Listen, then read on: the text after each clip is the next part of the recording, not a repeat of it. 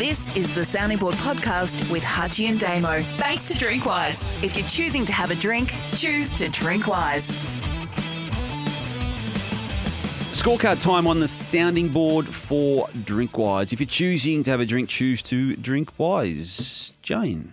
New South Wales Premier Dominic Perrottet has been criticised for holding press conferences without the inclusion of Auslan interpreters. It's his duty to protect the human rights of people with a disability and ensure all government presses during COVID are interpreted appropriately.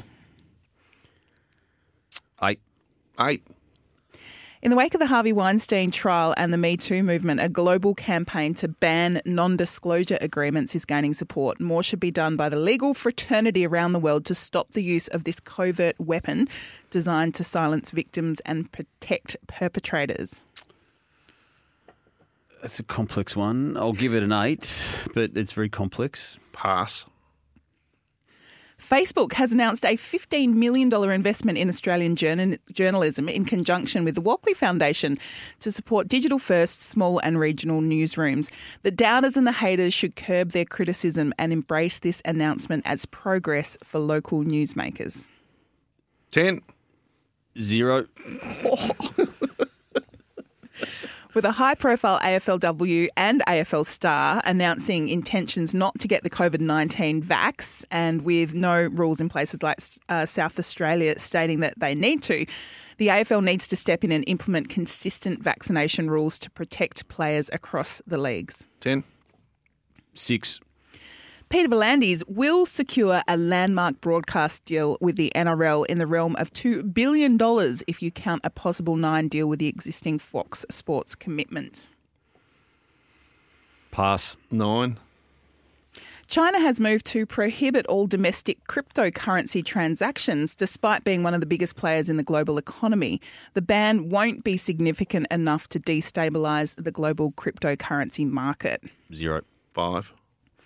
The death of former US Secretary of State Colin Powell, who has died from COVID complications despite being vaccinated, is a wake-up call to us all that we all still have a critical role to play to beat the pandemic and minimise further loss of life. 10.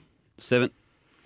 Over 260 men and women's AFL players have formed a new group called AFL Players for Climate Action, supporting the cutting of carbon emissions, including a push for net zero by 2050.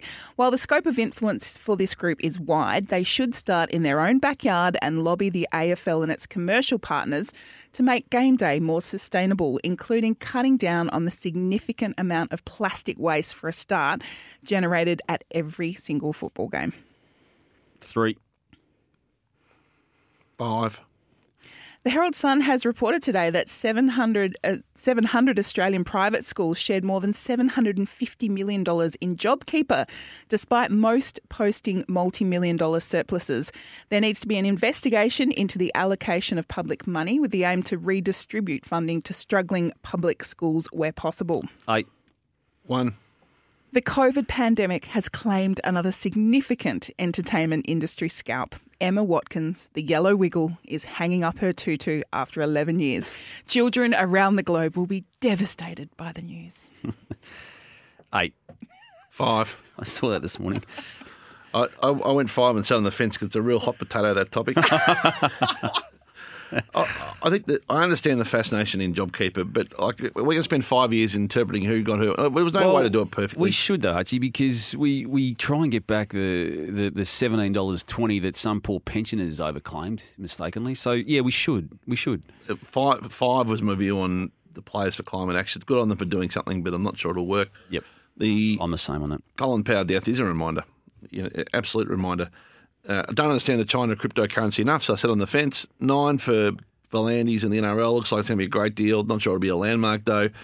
10, the AFL shouldn't make rules. 10, any investment in journalism is I support.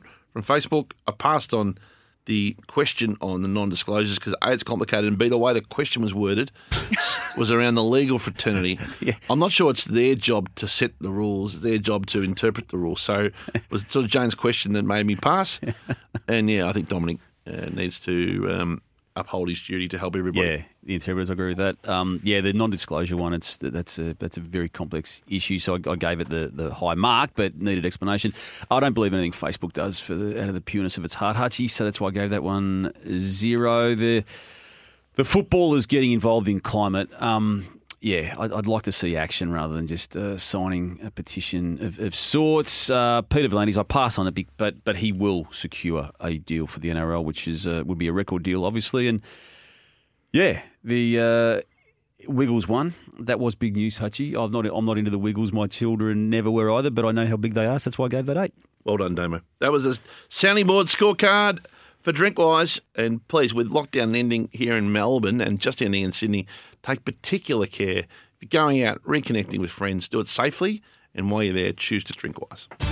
Thanks for listening to the Sounding Board podcast with Hutchie and Damo for Drinkwise. Make sure you find us on Facebook and Twitter at Sounding Board EP. Hit the sign up button on Facebook to receive our weekly email and subscribe to, rate and review the show wherever you listen to podcasts.